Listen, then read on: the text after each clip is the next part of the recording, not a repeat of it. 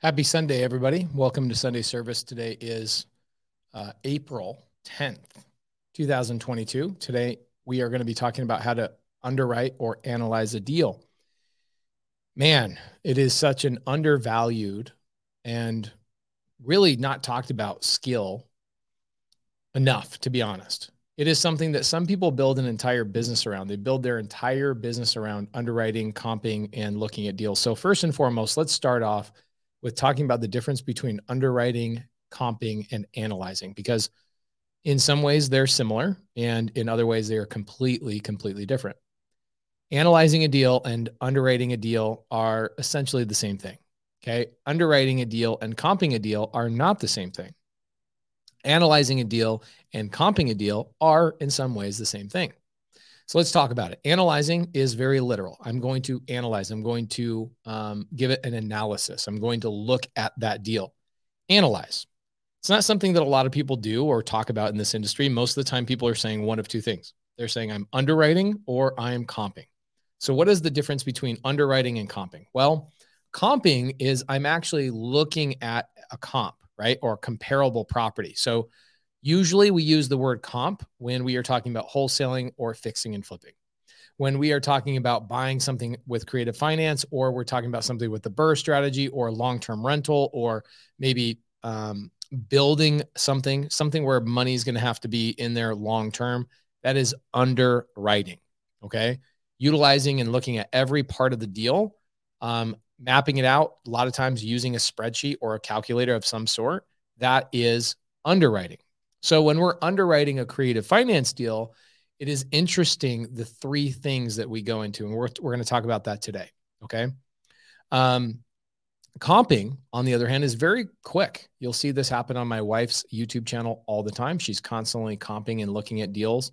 In fact, my wife and I are going to continually comp deals every Saturday and Sunday on her channel on YouTube, just so you guys can get that live. She's going to actually look at addresses and comp those addresses live. Okay. A lot of people in here already. We've got well over 400 people between our YouTube and Facebook groups. Guys, if you are currently watching on Facebook, I would move over to my YouTube. It's where most of the people are hanging out. So if you're trying to network with people, get to know other people, my YouTube channel is usually where people hang out, not only here, but also on Wholesale Hotline. The majority of people are hanging out on my channel. So youtube.com/Pace Morby. You've got right here on Pace Morby Facebook group and Creative Finance Facebook group, we've got a combined roughly 40 people. So you guys that are over there on Facebook, either you don't have YouTube or you just haven't figured it out yet that most of the people are hanging out over on YouTube. It's a little bit easier and more user-friendly. So migrate over to YouTube. You'll meet a lot more people over there. Cody Barton, how you doing? Right on time. Good. How are you? I'm good, man. Tonight we're going to be talking about analyzing, underwriting, comping deals. And I was just telling people that comping deals and underwriting deals is actually not the same thing. No, it's definitely not. I mean, comping deals is just establishing a value. Analyzing is seeing what the deal structure is. Ooh, I like that. That's a great definition. Also, depending on the exit strategy, right, you're going to implement maybe different spreadsheets, different numbers. You're going to look at what's my cash on cash return if it's going to be a long-term hold. You're going to look at what's my interest rate, what's my down payment. You're going to be looking at a lot more things in an underwriting scenario than you ever would in a comping scenario. Oh, for sure. So tonight, I'm not sure if we are going to be talking about underwriting or comping, but I do have an address in Phoenix, Arizona, if you want to comp it for me. Yeah, You down definitely. for that? I'm down. I've been getting a lot of addresses and a lot of emails from a company called New Western. And for the most part, we usually do not buy a lot of deals from New Western. The reason being is they make us pay 2 sets of closing costs. Is that correct? Yeah, it's super expensive. Like, I mean, the last one we bought from them, it was almost $8,000 in closing costs. And why is that? Tell me why that is. They double close everything. So they don't want the front end of their transaction being seen by everyone involved. So they do a double close for whatever reason. I don't understand why they do that, but that's just how they do business. Okay, it's how they've done business for a long time, guys. So what that essentially means for a lot of people that don't know what double close means, let me show you just real quick on little whiteboard. Okay. So what that means is Great Western, or is it New Western, right? New Western. New Western is that's the name of the company. They go and they look at the MLS a lot of times, or they get wholesalers that send them deals, or they get agents that send them deals. Okay.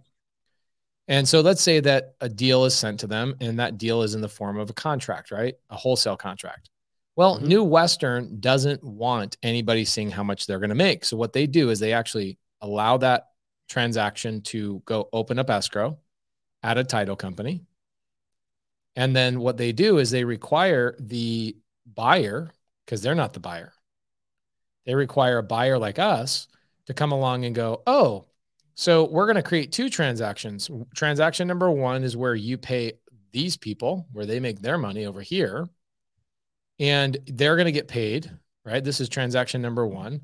And then we're going to create transaction number two between this contract and me. But unfortunately, because of the way Great New Western does business, is they make us pay for the cost of closing escrow here, and they make us pay for the cost of closing escrow here. So the closing costs are 2x what they normally would be when we're doing business with New Western. Okay. Now, New Western is in a lot of markets. A lot of people do buy deals from them. So if you guys are trying to buy a fix and flip, going to a New Western is not a bad place to go, right? It's kind of similar to Keegley. Similar, but different models. Keegley does not make you pay for two closing costs. And so there's a massive advantage of going with a Keegley over a New Western. So today, I'm going to have Cody actually I'm actually going to have Cody comp this deal and tell us, the audience, if this is actually a good deal or not, something that we would buy. If not, tell us why we wouldn't buy it. So Cody, let's do a little screen share. I'm going to share my screen, and I'm going to give you the address to this house, and cool.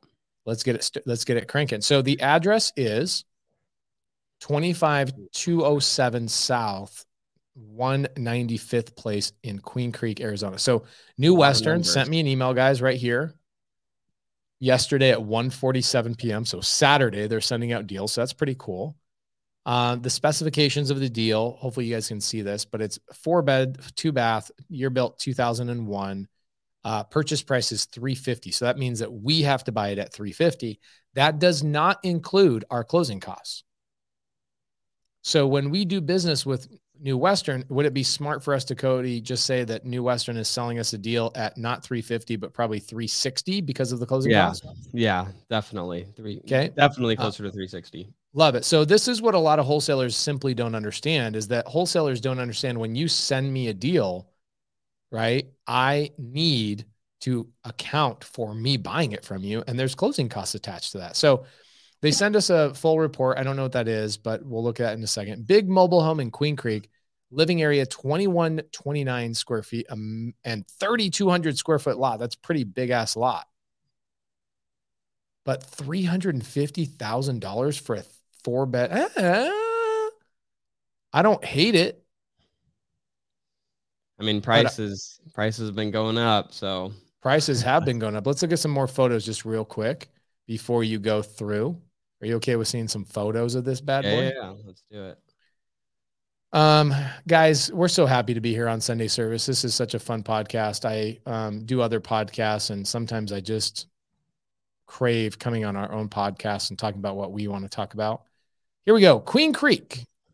So this is some shit. We got a trash out. Oh, I don't like it when I can't just thumb through the photos really quickly. Oh yeah, they use like Google Drive. They don't even use Google Drive. They use like some other weird.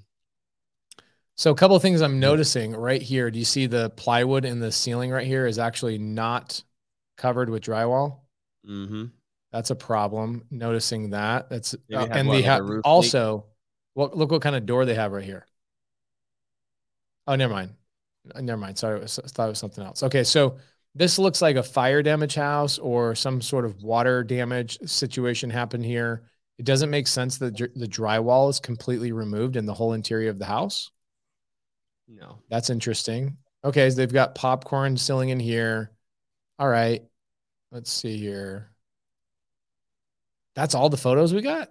You got a trashed I out piece of shit house and you only gave me like 6 photos? I found more. It's listed on the MLS too. There's 40 pictures on there. Okay, cool. What I'm gonna let you take over Yeah, and yeah, show yeah. us what we got, okay? All right, one sec here. Just want to keep the agent's info out of there. I'm sure he wouldn't appreciate that. Okay. Isaiah says, do you guys do business in the West Valley like Buckeye or Goodyear's? Yes, we do. We For absolutely sure. do. If you guys have deals, please DM them to us. We now have a full-time person sitting in just my DMs all day long. His name is Andrew, and Andrew just looks at and underwrites deals all day long just from my DMs because it's gotten to a point where I needed help. Full screen that, bro. Can you see? All right. Yeah, I can see that. So this is what we got here. Wow. Their pictures did not do this justice of what it actually looks like. Wow. Like what do you think happened here? Check it. Derek Barton says, I walked it last week. It was selling for $285 last week. That's so funny. It's just getting it's listed on the MLS for $299. So someone contracted it for under that, sent it out at $285. Apparently, it sounds like Derek said, and then it's been pushed up to now being, marketed at $350. So that's interesting. It's a good property. I mean, the land looks like they have those look like horse stalls. Maybe I'm not an expert on horses, or I don't know what type of animals would go in those. Chickens, goats, horses. Meth I don't know. Meth addicts. Yeah, meth addicts. I think that those are stalls for meth addicts. Shooting up stations. Oh, those are dogs. That's a dog breeding area, bro. Really? Yep, that's for dogs. Huh. So this all needs to be torn out. I mean, your initial thoughts on renovation, trash out, just from looking at it. What do you think, Pace? 80 grand. Yeah, it's a big one. And the lot too, almost an acre, not quite, that 32,000 square feet. And there's a lot of trash to be removed, a lot of cleanup to do here. Yeah, I'd say 80 grand. I mean, you got insulation. You're going to have a lot more problems than you're even seeing right now. Yeah. What do you think caused that? Do you think that was like a roof leak? Had to have been a roof leak because it's all brand new plywood. Okay. So they put brand new plywood in there. Looks like a new roof. Yeah. So they had a roof leak of some sort, like maybe a swamp cooler or something like that was leaking on only half the roof. Okay. So the house is in decent shape. The thing is, in order for this to actually be a good deal, let's say we buy this for $350, right? Let me just remove this immediately. Let me remove you for a second. Yeah. Let's pop up the screen again. So let's say, Cody, we buy this for $350. Okay. We buy it for $350. Yep. I already know that we're going to have closing costs of, let's say, $8,000 minimum. Yeah. So basically we're buying it for $360. Right. We're buying it for $360. So we're into it $360. Let's add $80,000 of reno. And then let's add $10,000 of miscellaneous, like buffer for our reno budget, utilities, any of that kind of stuff. Cause we've got to pay for the power. We got to pay for the water. We got to pay for all that kind of stuff. So let's just throw a $10,000 buffer in there. So we're into this thing. I almost want to throw up when I even say this, but we're into this 360 or something. $448,000. Okay. That's without hard money costs. So let's just throw another, let's say $10,000 in here for hard money costs. So we're in this for $460,000. Let's just round up $460,000. That's our cost. All this we're going to call this probably not a deal. But we're going to tell people why it's not a deal, right? Yeah. Yep. No, for sure. So let's say 460 is what we're all in on it, right? Now it's all renovated. We're going to put it on the market and you're going to find a comp. But let's say this thing sells for $500,000, which would be absolutely insane for this to sell for $500,000. Guys, if we sell this for $500,000 to a retail buyer, how much money will we make? Somebody will go, well, you're all into it 460. You sell it for 500. That means you made $40,000. somebody in here is going, wait, Pace You're is not? Pace is leading us down this road for something. Guys, it's not $40,000. Essentially, what would you say is our average cost to sell a house right now? 8% total? Yeah, I mean, give or take with, extra repairs that come up during that time. I mean, you could call it 6%, Okay, so that's agents. That's we're paying Laura basically a flat fee, so she's not even getting 1% essentially. So we're paying the buyer's agent how much? 2.5%. So we're buying this at 2.5. We're paying the agent 2.5% on one side. Laura's got a flat fee of what are we paying her? $2,500.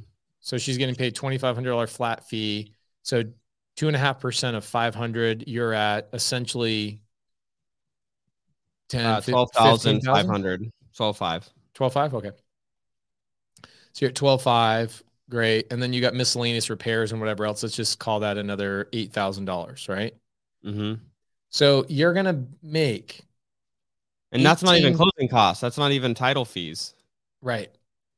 If the buyer pays the closing costs and the title fees, which sometimes they do, we would walk away netting somewhere around $18,000 on that project if the property sold for $500,000. Okay. So Cody, what I want you to do is let's show people how you're going to come up with the ARV of this property. Cool. Yeah, definitely. So for everybody watching, I just want to share this.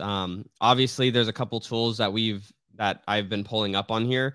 One of them is the MLS, the multiple listing service here in Arizona. And so real estate agents get access to that. It's great to be able to squat up with agents to be able to get access to it as well. Really updated information there. The next best thing is going to be utilizing batch leads to comp. So if you don't already have batch leads, you can, jump over to batchleads.com/Sunday and get that set up and be able to comp on there. I just did a quick reference comp on MLS. I have videos on my YouTube channel showing how to comp on batch leads. So you can check that out and learn how to use it if you don't already. But how I came up with this, you use the same criteria. So I'm just going to jump over and share my screen here. I already pull this up.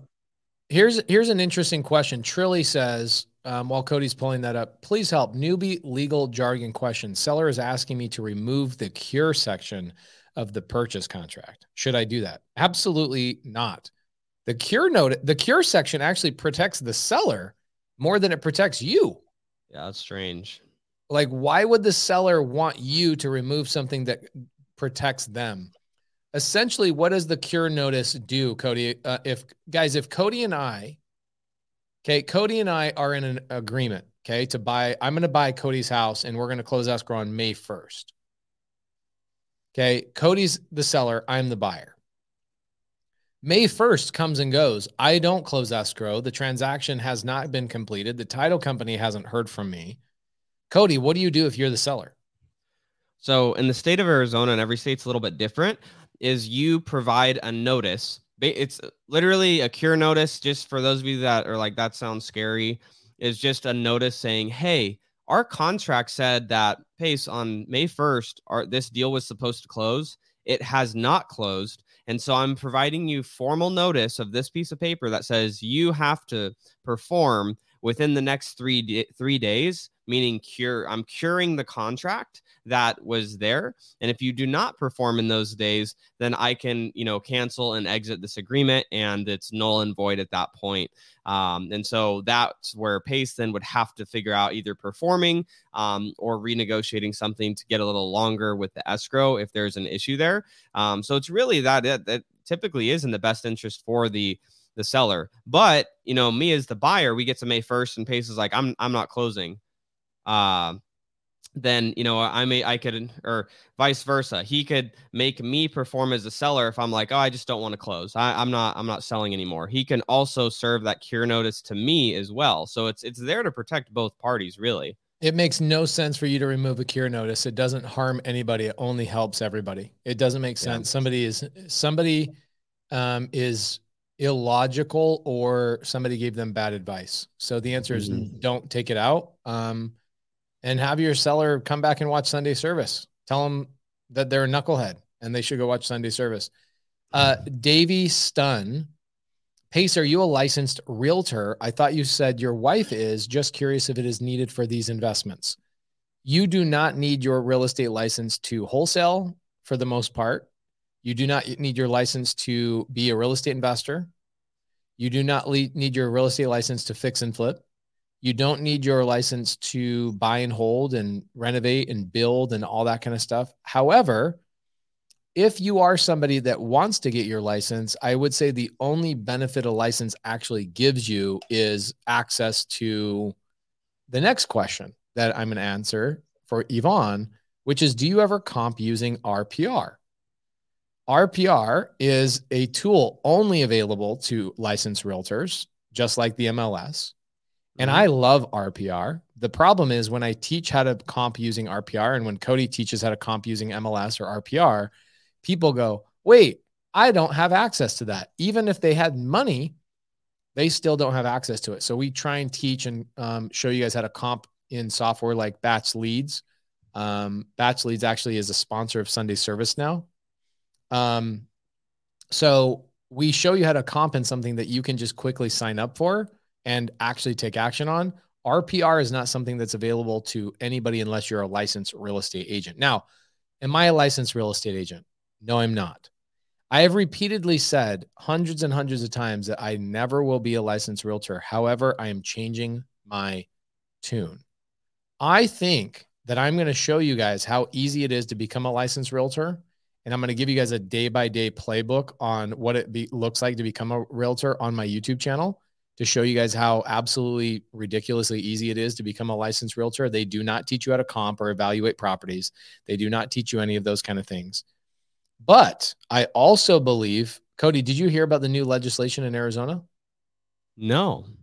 You are required now as a wholesaler to put that I am a wholesaler in your purchase contracts in Arizona. Interesting. This literally, the legislation just passed last week. Okay. I was like, dang, like I've been like under a rock. Right. So it's happening, guys. This industry of wholesaling is going to be regulated to a point where unless you have you're a licensed realtor, you are going to be continually pinched and pinched and pinched and pinched. So for me, I say, why not become a licensed realtor? You don't have to be a realtor to be a realtor, if that makes sense. So I'm actually going to do it sometime this year. Probably at the end of the year, I'll become a licensed real estate agent, and we'll have a lot of fun with it. Pace, I never received a call. You're talking about being a broker. I would reach out to my wife, What's Next Realty. My wife is the broker, and we're starting a brokerage for teaching wholesalers how to invest in real estate. So please reach out to Cody or reach out to Cody or my wife and see what that looks like. All right. Sorry about that. I derailed because I wanted to answer a couple of questions while Cody got this up and going. Cody, go ahead. Yeah. So, I'm going to go through some of the simple things that I had already pulled up as just a quick review. Again, if you really want an in-depth video showing you exactly how to comp, I have multiple videos showing you how to comp deals, how to analyze deals, why I do things in a certain way. So you can head over to my YouTube channel and see how to in-depth comp with batch leads as well. I just did a very quick, rough one here for you guys, but a couple things that I did. So our subject's property is right in the center of this circle here. And so I've already, taken the opportunity to draw out a mile radius around the property.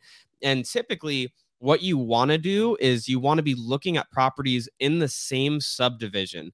But we have a unique situation here. We have a property that's on almost an acre. They're all larger lots in this area of town. And I know that from knowing the town.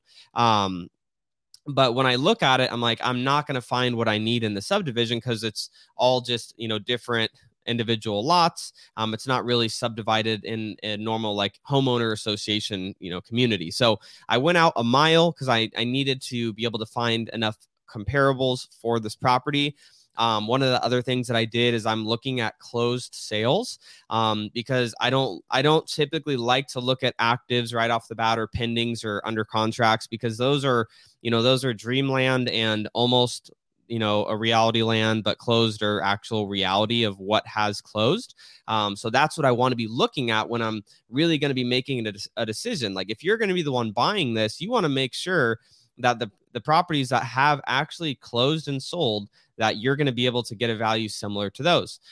So let's go ahead and take a look here. I did go back 6 months. Typically, I'll go anywhere from 3 to 6 months, 3 months if there's enough sales. If there's not, I'll go back 6 months and a little bit further if I need to from there as well. Here's an interesting one. Real Places says, I disagree with not looking at pendings. And correct me if I'm wrong, but that typically makes me feel like this person's not actively fixing and flipping. Yeah, so it's a great, I'm really actually happy he brought that up, because I go back after I've done my look more at what's closed and at what's actually, for certain closed and sold. I'll go back and look at what is pending and what's active. But here's the reason I do it. I don't do it to establish whether the value is there for this deal or not. I do it to establish what is currently happening in the market. If I look at this and I'm like, oh, wow, this seems great based off everything that's closed, these 6 properties here that have closed, and I come up with a value, and then I go and look at what's actually active, and I see, oh my gosh, there's 10 other properties that we're going to be competing with when we go to list our property. That's going to also alter my decision a little bit, whether we decide to buy a property. Because if there's a bunch of other comps and they're taking a lot longer to sell, they're sitting on the market, that's going to start to make me think maybe this area or this pocket's now taking longer to sell. I need to adjust at how long we'd be expecting to be in this project for based on what's active right now. And then the pendings and the under contracts, I look at those to establish, again, how long did it take those ones that are pending and under contract to go under contract? And then also seeing what is that activity level looking like. So I use that more as a different thing that I'm looking at. I'm looking at closed to see the hard facts of what truly is closed and what the market has actually, for certain done. Pending and under contracts could cancel any day. Appraisals could be, screwed up on them. They won't sell for as much. They could sell for over. It's a great gauge of what's currently happening in the market as far as, okay, they seem to be actually selling faster. It seems like people are listing higher. So maybe we could sell this for a little bit more than what some of these closed. But I don't use that as the first thing that I'm looking at. I want to see what has truly actually sold. So hopefully that helps make, a better understanding on that. We will go look at those, but that's not the first thing I care about. Hold on just a second. Penn, how you doing? I'm great. How are you? I'm good. Hey, nobody tries to ignore you. It's a pretty strong word to use. Nobody tries to ignore you on any of your things that you're saying. No. I'm sorry. I wasn't trying to be abrasive. I just have I'm not saying you are. I'm just wanting to make sure I clarify that, because I've never spoken to you, and I just want to make sure if you're newer to our stuff, nobody's trying to ignore. We're just trying to present things to people, and then we leave like a Q&A towards the end. The challenge is, Penn, your name is Penn? That's correct. Awesome. So Penn, like today in the Gator method training, I mentioned that we're going to be doing the legalities and bringing in my attorneys in the future trainings, right? Okay. And so today, at no point was I trying to train you guys on paperwork or the legalities of that. I'm going to leave that to the attorneys that's going to come into the future trainings. Was there something that you had a question about specifically that I could help out with quickly, and then we leave the trainings up to the attorney at some point in the future? That's a great point. Well, I have something that I can take immediate action on if I feel like I'm okay to take action on it from a legal standpoint. And okay. So it's something that, kind of can't wait till May 2nd. But this is the problem I have with creating new things. And it's like one of those things where you're on a road trip with kids and you're like, we're heading to Disneyland. And they're like, are we there yet? Are we there? I'm like, I should have never told you we were going to Disneyland. It's Chris Farley trying to sell brake pads. Yeah, exactly that. Yeah. But just from from a loan shark perspective, like we know usury rates and so forth, like there's only so much legal interest that we can actually charge. But I think I never mentioned that we're charging interest either, right? Yeah, exactly. Right. I literally never brought up interest rates one time in that live. And so you got to remember that what you're doing is you're doing a JV agreement with people and you're splitting the breakdown of a deal. You're becoming a partner on the deal, right? So like, nobody's going to come after me for usury laws by me saying, hey, give me 50% of your deal and I'll do a JV with you, which is what the agreement and the paperwork is. It's a JV agreement. So the answer is, and I think I know what it is you set a flat rate versus an interest. No, I wouldn't even do that. I do a case-by-case situation because, again, if you do a flat rate, guess what you're doing? You're then you're pigeonholing yourself, because then somebody will come along and go, well, you did this and you said this on your such and such. And I'm like, man, I don't really leave myself for any room for negotiating on future Gator lending situations, right? Right. So I wouldn't suggest doing a flat fee. I would look at each individual deal as an individual ability to partner with somebody, and that gets you away from the usury laws first and foremost, and then it also keeps you away from pigeonholing yourself into a bad situation. I've had people that come to Cody and I go, hey, I heard you funded my buddy's earnest money for $1,000 and he paid you $1,500. And I'm like, gosh, damn it. and you pigeonhole yourself. So I would not market any of that kind of stuff, if that makes sense. It does. Yeah. I just, I get a little bit concerned because when you present something like this to an attorney, especially in where I'm at doing deals, it's a very small town, and they look at it like you're predatory kind of lending when you present that kind of situation to them. Like, look, yes, it is transactional for the most part, but we're setting a flat rate. Like, I want a part of the deal. I'm bringing value. I'm bringing value. Bring your attorney into the training, and we'll get him educated. Okay. Thank you, guys. You're awesome. Anybody that's part of the Gator, anybody that's part of the Gator tribe, please bring me your attorneys to the lives, and we'll have a conversation with your attorney and our attorney that's doing all the paperwork on it. We'll have a great conversation and figure out all the little bumps in the road because you're going to run into that, right? It's the same thing we run into as wholesalers, is that all the time you're going to run into title companies that go, wholesaling is illegal. Yeah. They're like, subject to especially illegal. where I'm in the Hilton Head area. Yeah, I don't know if you know that, but yeah. And so it's like, I deal outside of the Hilton area, like the non-prime area, some prime areas, but mostly non-prime. And they're just like, you can't do that. I'm like, I absolutely can do that. Yep. So I call it the bank teller paradox. And there's a whole story along with it, but I won't get into it today. It's just, we've learned not to take anybody's word for it. We go through it and we test out. In fact, we've learned every time somebody says something's not possible, we go, ooh, there's a business opportunity here. Because if somebody's saying it's not possible, we know it is possible. And if we just figure out how to do it proper and legal with the right disclosures and the right paperwork, we have a niche market that nobody else is even going into. And that's why Gator lending is so amazing and so many people are excited about it, because not a lot of people talk about it. Right. It's huge, huge turnaround. Like I have a lender now. It's the sweetest deal ever. And I'm not going to tell you about it. It's too long, but if I can get him into, give me the address and we'll try and get. If I can get him into lending, and to tell him that, hey, I can get you 120% on your money, he's going to be blown out of the roof. So if I'm passing off little deals to him while he's financing me on my other deals, and I'm just generating more profit for the bank that I can borrow from. Yep. Great. Wonderful. 100%. You guys are so invaluable. I don't have to express how grateful I am. And I'm sure all the community and everybody that follows you. Thank you, man. You guys are unbelievable. We work really hard. So I mean, every Sunday night, Cody and I are like, man, we really put ourselves in a situation here, committing to doing a podcast every Sunday at 7 p.m. every single week for the last 2.5 years. Yeah.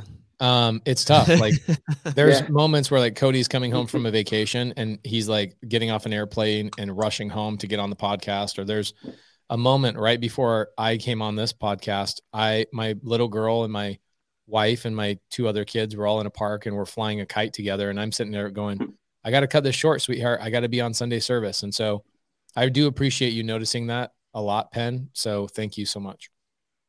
Thank you. So guys, just on the Gator lending stuff, you guys are going to have a lot of questions on the Gator lending stuff. I would suggest for anybody that doesn't even know what the Gator lending stuff is, go watch it on my YouTube channel.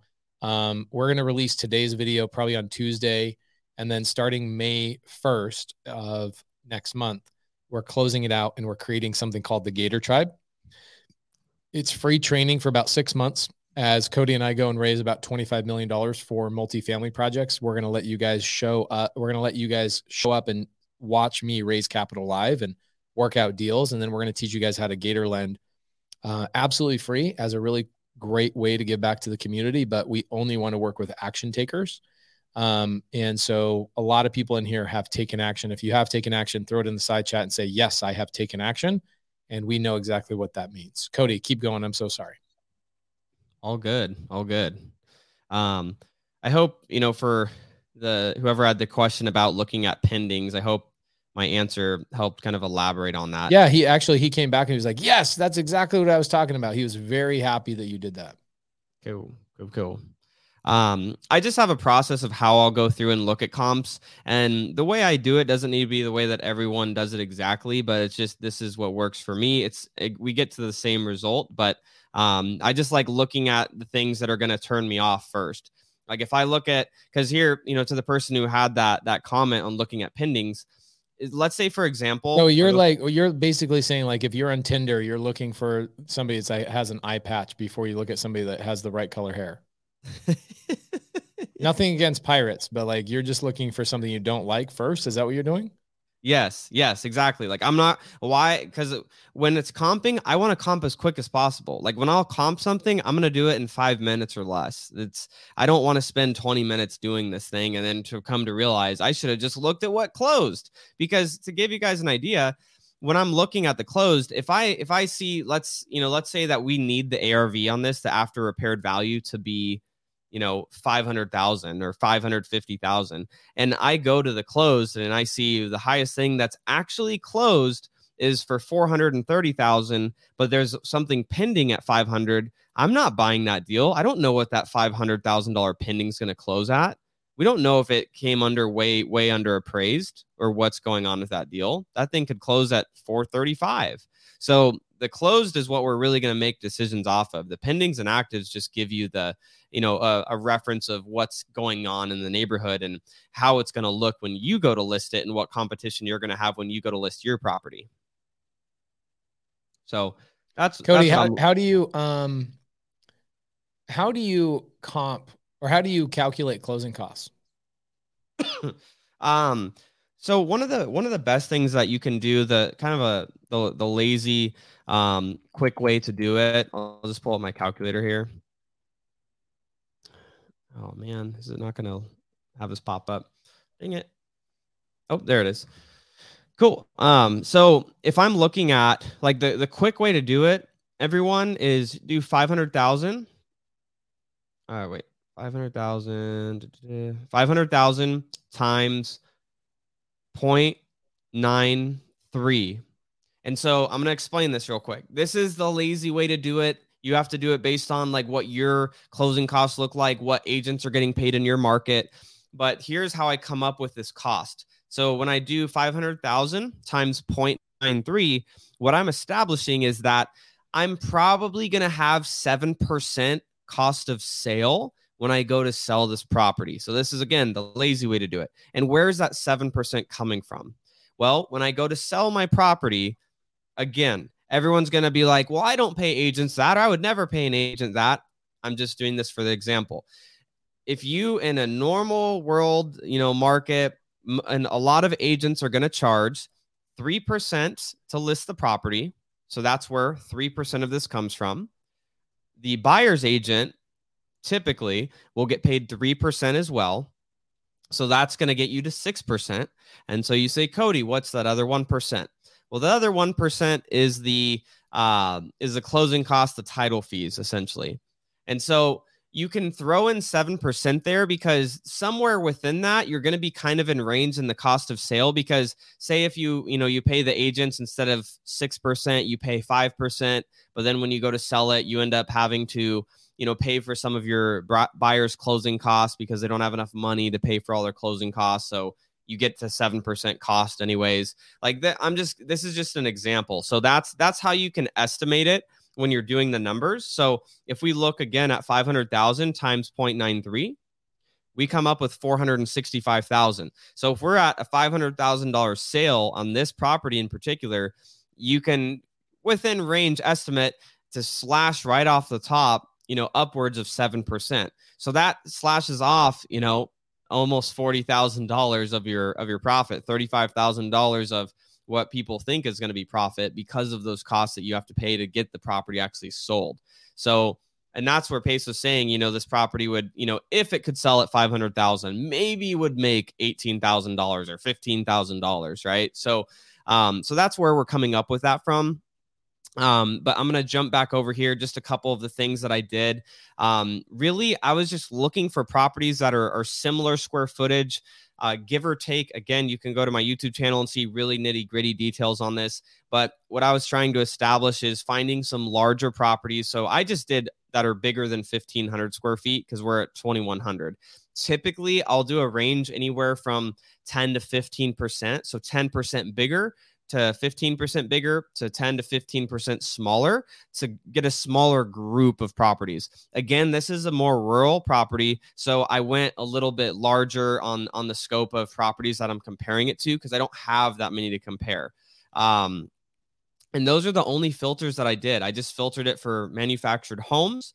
And then, you know, within the square footage, stuff that's sold within range. So let's just take a look at some of these that have actually sold here. Looking at the highest sale, and it's on an acre. The highest sale sold at $485,000. Okay, so here's where I could see somebody just. Oh, that's cute. It is nice. Yeah, it has a I like the separate garage. I like the colors. Yep. They did a good job on the remodel. Mm-hmm. Yeah, looks nice, clean. You know, it's not like the most modern and updated in the world. I mean, but some people legit will look at that and go, this thing is exactly what I wish I owned. Oh, 100%. Not you, because you're bougie. Not me, because I have bougie friends like Cody. And I know what good looks like because I know Cody, but I like that. It's cute. Stupid stuff that I'm into is that garage has a door on both the front and the back. Yeah, I like that. I like that a lot. Yeah, it's like, how often am I going to be driving through my garage? I don't know. But the fact that I have an option that I could drive through the front and drive out the back, that's a big deal for me. Oh, I love that. But the highest comp, 485. But what was the square footage on this? So the square footage on this was just 200 square feet smaller. Okay, so can we justify listing ours at 500,000 if ours is 200 square feet larger and has an extra bedroom? So I wouldn't justify it, and here's why. So what I'm looking at is, okay, it's 200 square feet smaller. It is nice. It's clean. Our properties, is smaller on a smaller lot. This is on a true acre. Ours is on a 30,000 square foot lot. So we're 20,000 square feet smaller. Yeah, so we're a lot smaller. So when I'm looking at that, I'm like, we're on a smaller lot. That specific buyer also. The specific buyer, that's wants a hot the button. acre. They want the land. The acre to somebody that has a garage that has a front door and a back door, their land size is way more important to them than anything else. Mm-hmm. So keep all those commies out.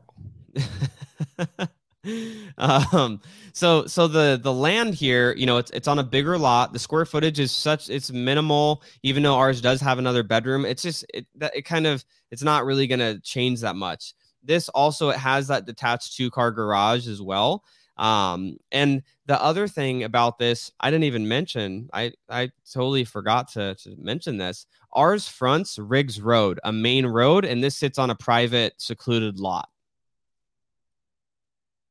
which is a big deal.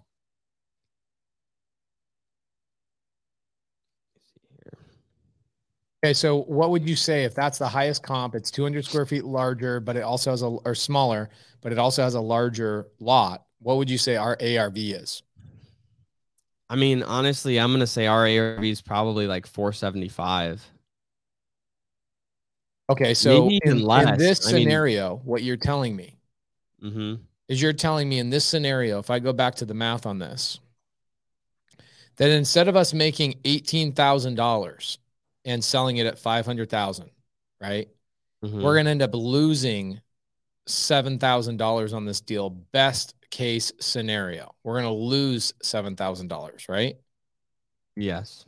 Okay. So we already know that's not a deal. Now, what I like about this, Cody, is that we already know it's not a deal, but let's find out what would it actually be a deal at for us so that we could give feedback either to our team. So here's the thing that a lot of people are going to miss out on, right? So if you guys send us a deal now and you send me a deal in my DMs, my team is actually going to tell you why it's not a good deal. We're not going to just say no or ignore it. Starting tomorrow, Andrew on our team that's looking at my DMs, he's going to actually send you a Loom video and say, hey, this is why I like it. This is why I don't like it, and actually give you an understanding. What I like about that is that you're coaching your JV partners. People are sending you opportunities to understand what you're looking for. And also, if you are doing this and you have an acquisition team, your acquisition team is then learning what you like and what you don't like as well.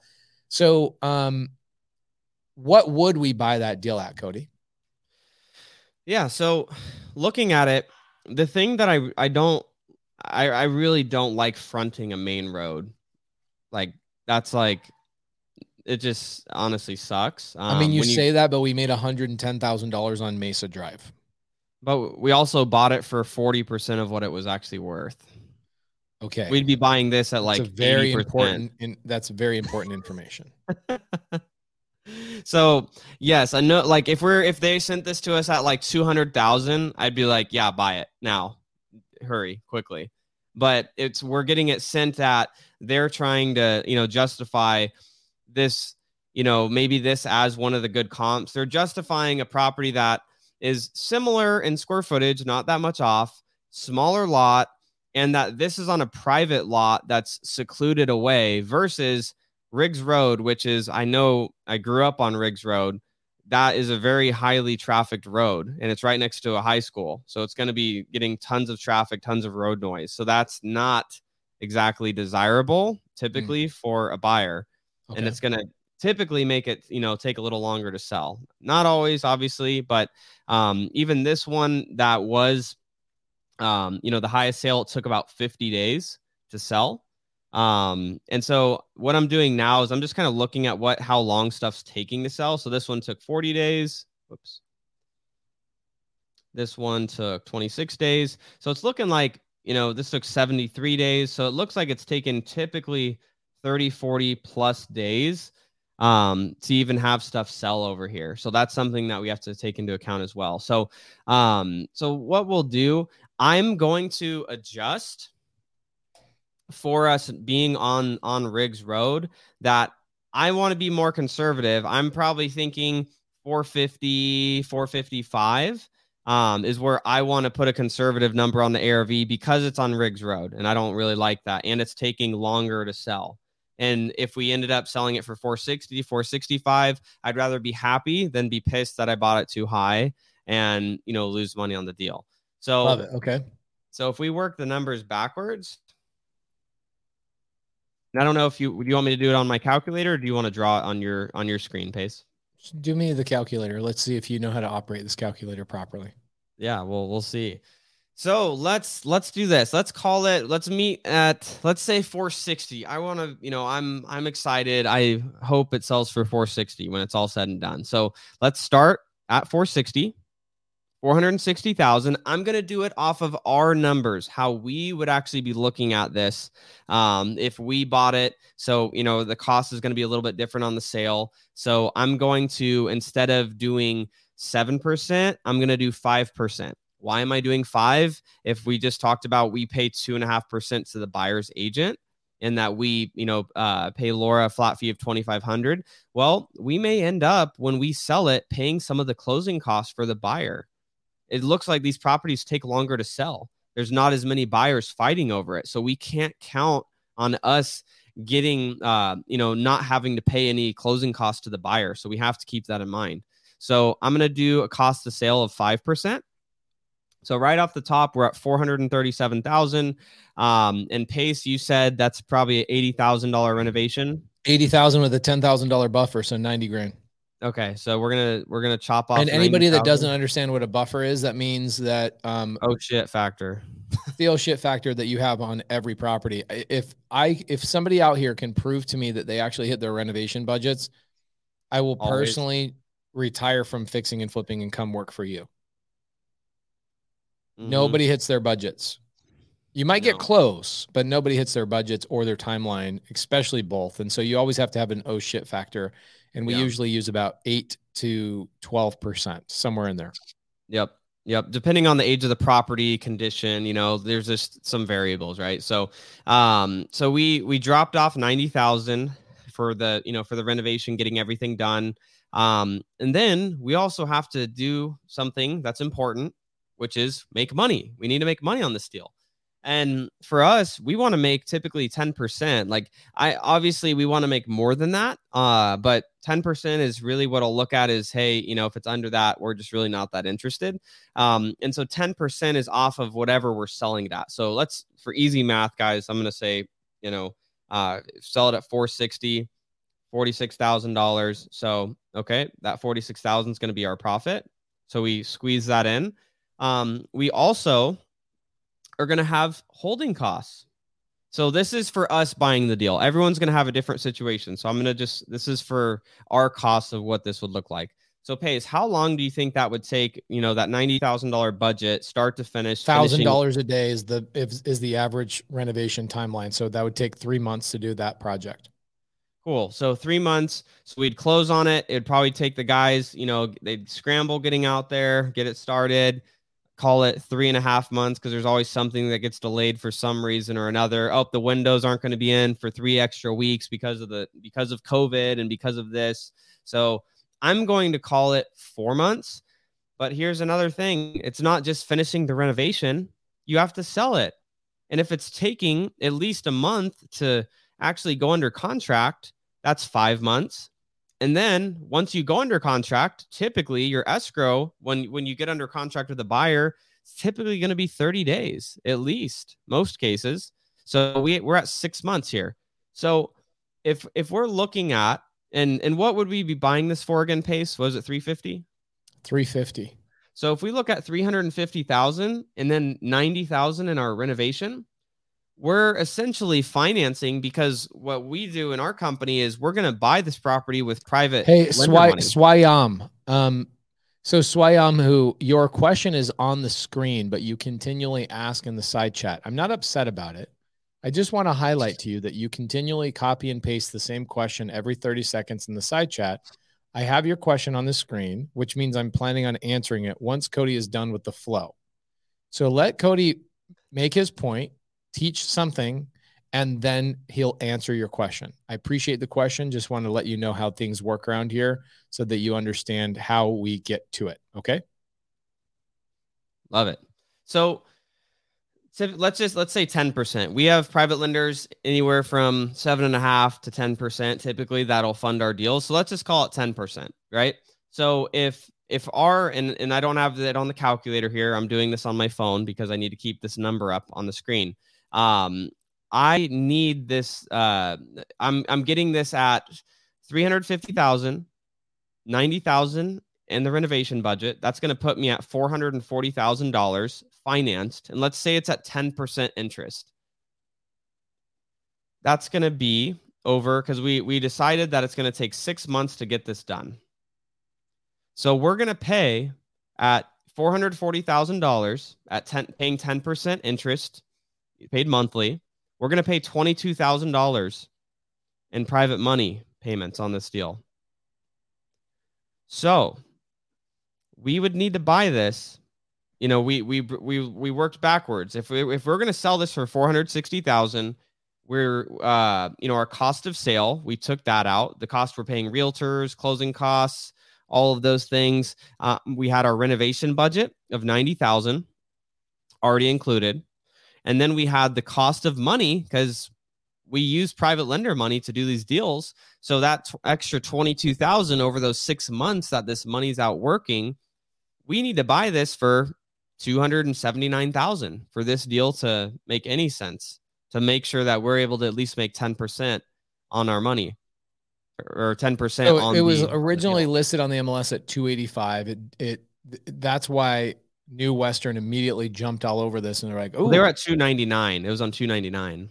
Oh, it was listed at 299, not listed. Why was it sent out at 285? Because other people said they saw the same house sent out on a wholesale list. Yeah, so what happened is New Western contracted it under list price, and then they sent it out at the price that they would make a profit at, and it was still under what it was listed for on the MLS. So they just negotiated with the agent to get it down more.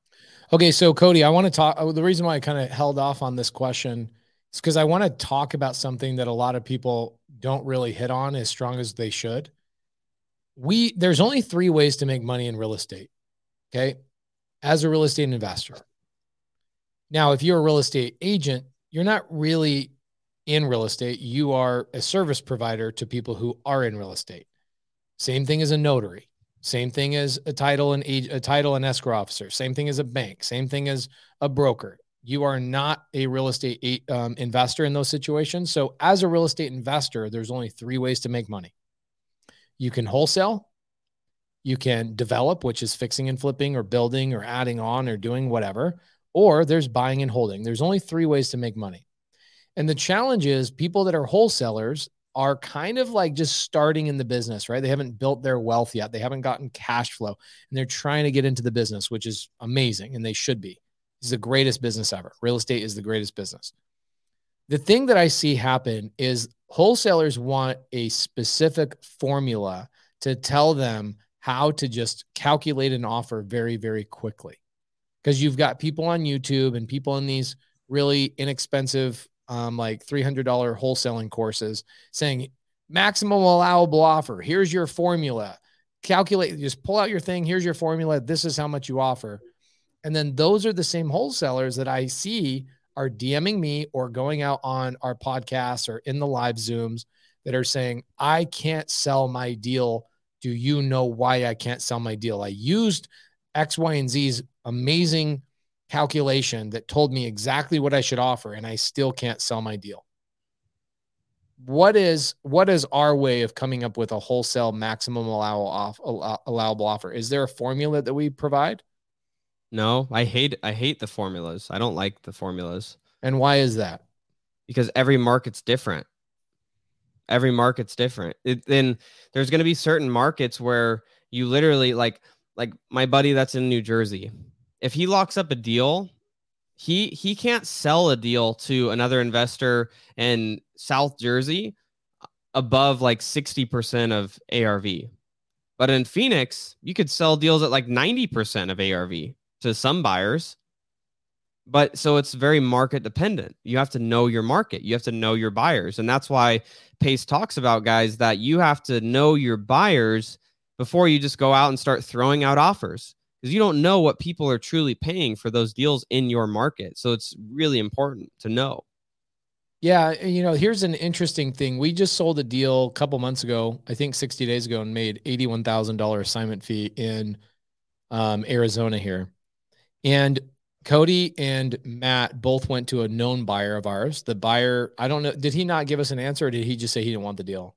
He didn't want the deal because after he walked it, he's like, dude, the basement's flooded. There's like a bunch of weird stuff going on. He's like, I just don't want to deal with it. No problem. So we didn't take no for an answer. We ended up going out and finding another buyer, and we made $81,000. So the thing is, the buyer is who determines the price.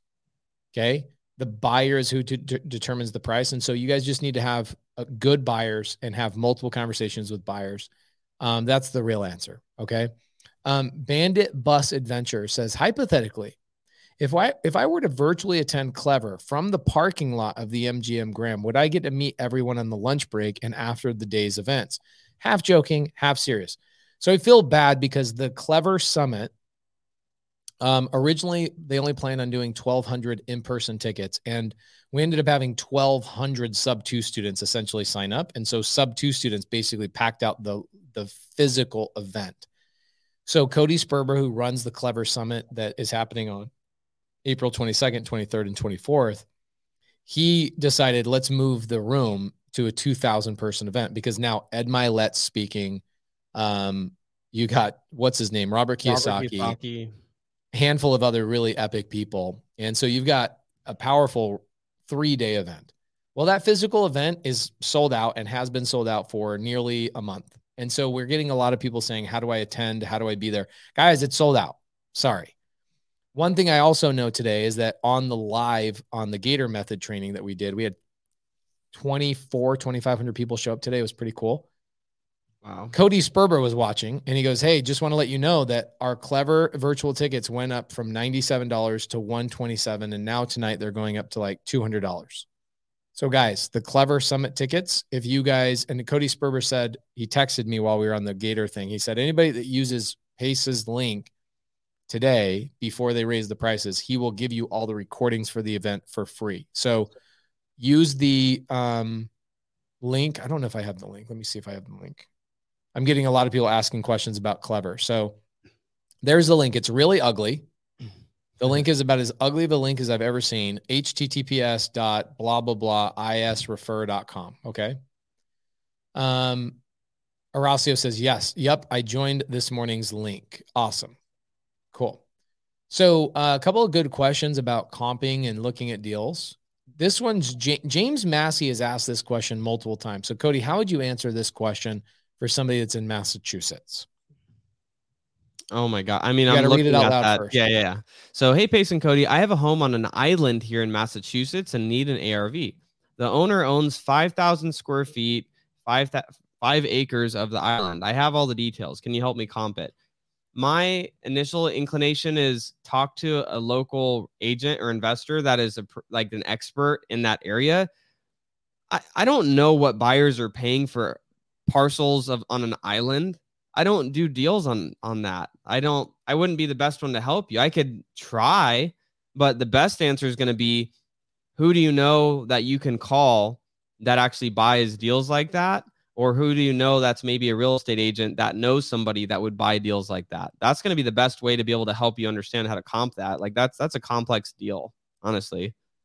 This is one of the challenges of Sunday service, is that I want to just get on the phone and make phone calls. You know, because I think where people get really, really good value is if they run into a problem and we go, let's just call. Gage Schultz says, what's the promo code? I think the promo code is automatically attached to the link, just FYI. So we get people to ask these amazing questions, and then I'm like, let's just call right now.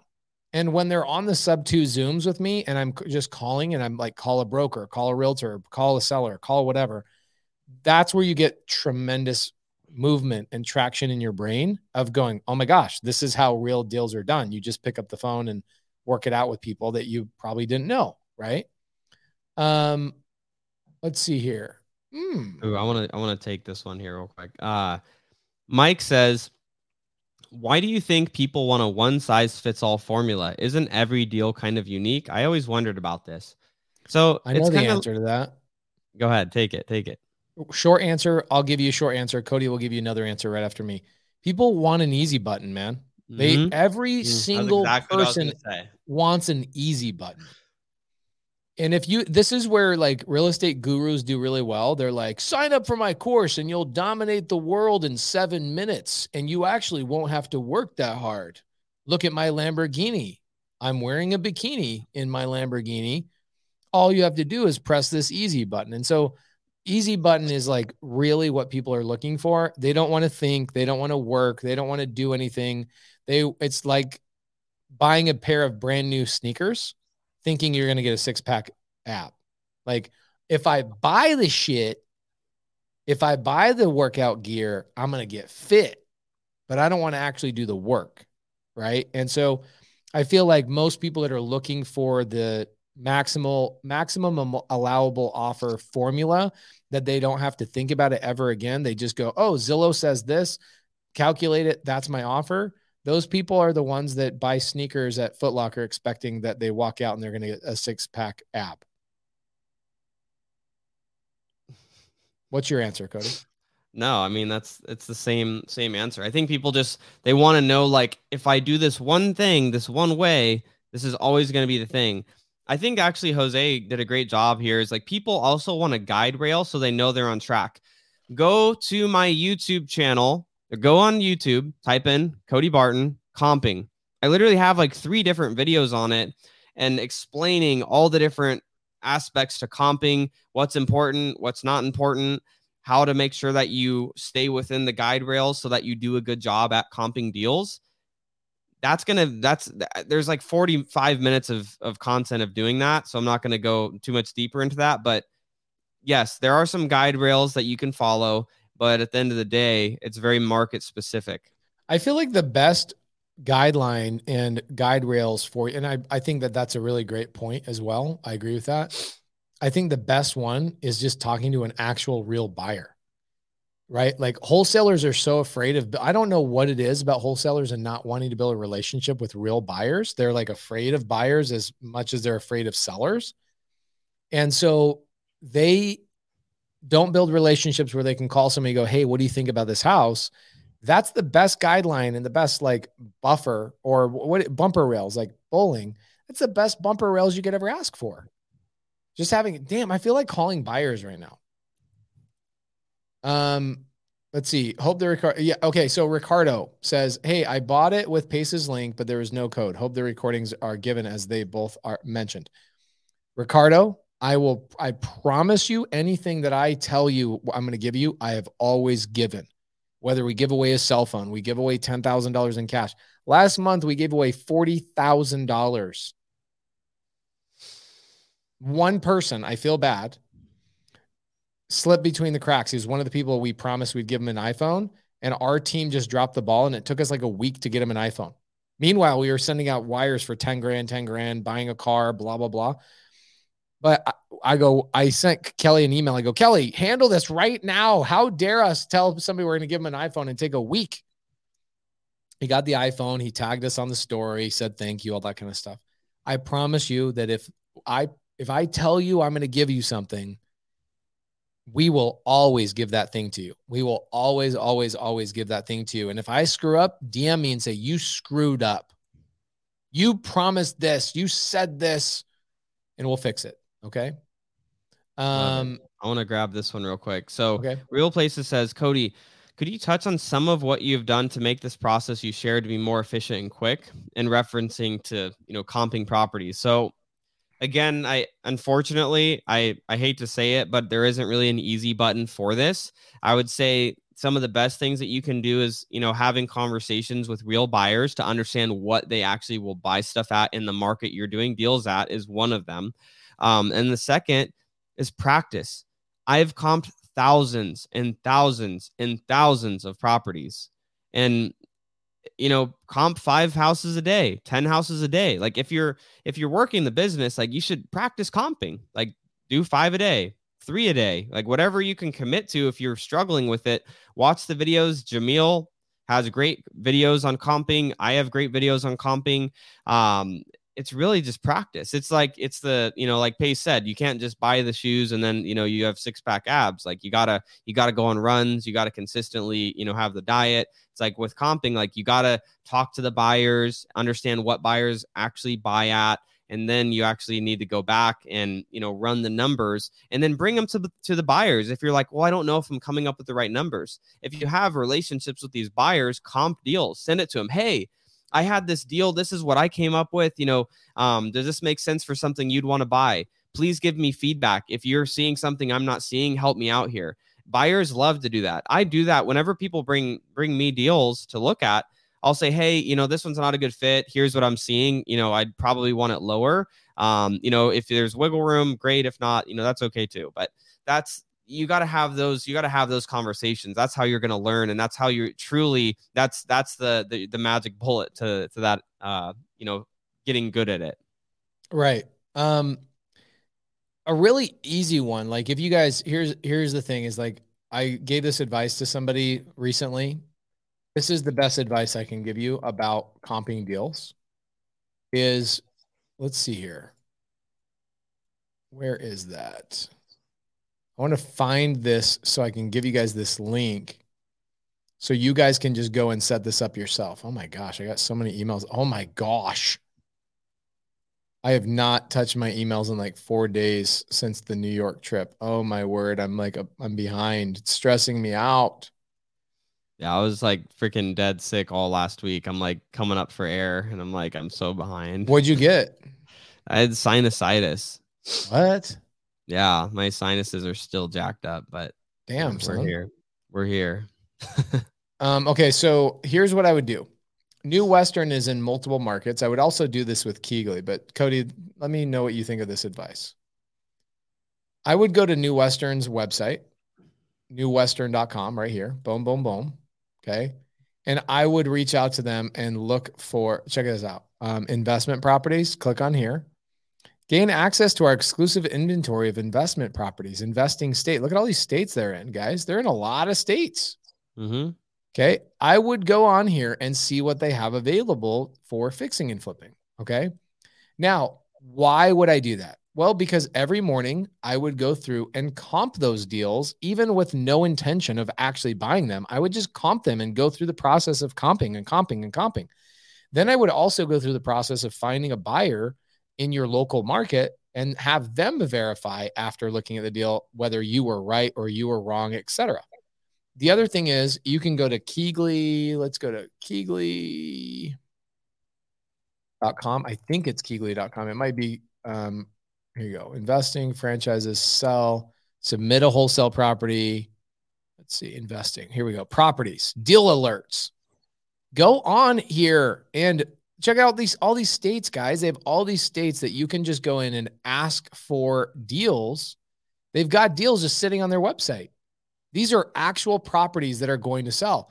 And what's going to happen is you can track these properties. You can go in there and go, I'm going to just comp 5 properties a day. Should take 30 minutes to comp 5 properties a day. Then what I'm going to do is I'm going to follow these 5 properties a day and see who bought them in 30 days from today. And I'm going to reach out because those are your buyers.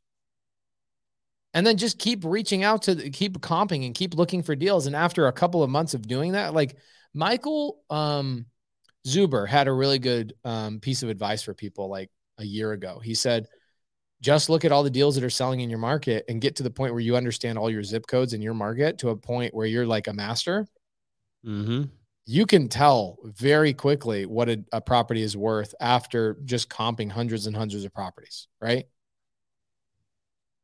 Yeah. Oh, Myron says this. Myron says this. He goes, you could do that with LoopNet and underwrite multifamily, I guess, too. Yes. That's what the magic of the internet is. It allows you to do all of this stuff. Ooh, can you recommend a wholesale website with properties in Oregon? Yes, I can. Watch me. Guadalupe. Watch me do it. I think I know what you're going to do. I'm going to laugh if you do it. I think you're going to do, but go ahead. Check it out.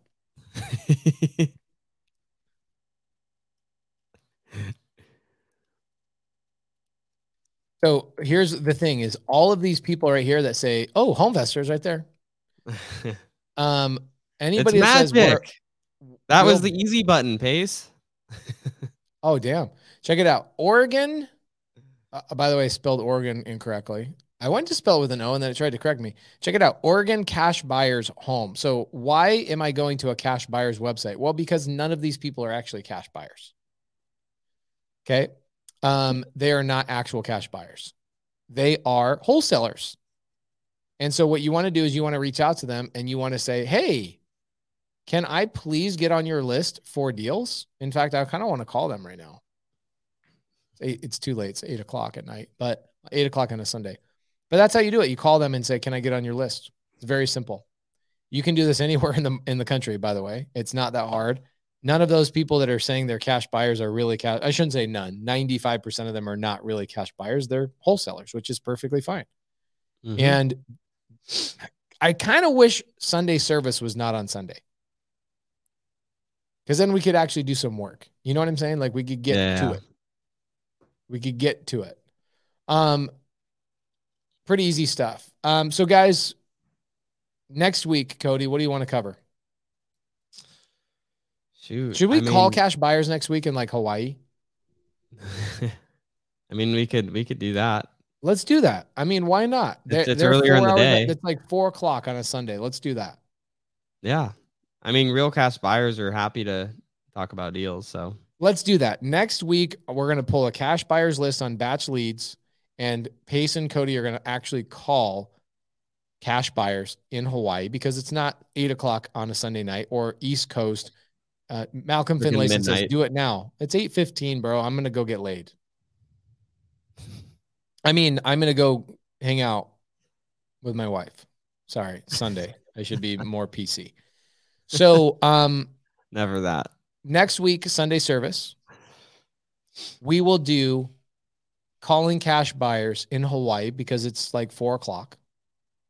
And Cody will pull a list on Batch Leads. We'll show you guys how to do it. We'll show you how to quickly pull a cash buyers list in Hawaii and within 5 minutes be on a phone call with a cash buyer in Hawaii. Does that sound good? Sounds great. You down with that? Down. All right. Guys, thank you so much for Sunday service. Cody, what do you want to push? How's your YouTube channel going? Or do you think all 600 people in here are subscribed to your YouTube channel? No, but if people want to hit an easier button, you should definitely go over to my YouTube channel, subscribe. All I do, I put out all the boring stuff. Like the reason that a lot of what you guys consume sucks is because you just get so excited and want to like mentally masturbate over like this, like the really exciting stuff. Agreed. All I do is put out the stuff that really matters on like the back end stuff of that like pushes the needle. Yeah, like comping, underwriting deals, like, structuring your entities properly, setting up an EIN number. Like there's all this like random stuff that you have to do in the back end, like managing your money for your business, managing your money for your personal life. Like that's what I talk about, is like real stuff that's really helped me, and is, all of the things that have accumulated helping, learning from mentors of mine to become a millionaire in my 20s. I literally put out free stuff on YouTube, and then people text me and DM me on Instagram asking me questions. I'm like, I literally have a YouTube video answering that exact thing, and you haven't even went to my YouTube channel ever. So like that's literally what it's there for, and that's what I put out the content there for. So check it out on YouTube. Obviously, guys, as you can see, we are sponsored by Batch Leads. So you can get free records if you're going to be pulling cash buyers or you're going to be marketing to sellers. You can use batchleads.io/Sunday and get 5,000 free records utilizing them. Pace, anything that you got that you want to close up with? I just want to call cash buyers right now, but I think we're going to have to wait until next Sunday. So next Sunday, guys, come back. We're going to call cash buyers. We're going to show you guys how to have a cash buyer become your friend within a 4 or 5 minute phone call. We're going to blow your guys' mind. So now when people go, how do I find cash buyers? And what's my script in talking to cash buyers? This is going to be the Sunday service that we and our team refers everybody to when that question pops up. So next Sunday service, 7 p.m., Cody and I will be calling cash buyers in Hawaii, because at that point, I think it's 3 p.m., which is perfectly reasonable to be bothering people in Hawaii at 3 p.m. because that's about when they wake up. I mean, they just chilling. You know what I'm saying? It's like wake up at 3, stay out till 8, 9 o'clock. That's what I imagine Hawaii life is. So guys, thank you so much. Sunday service, we are out.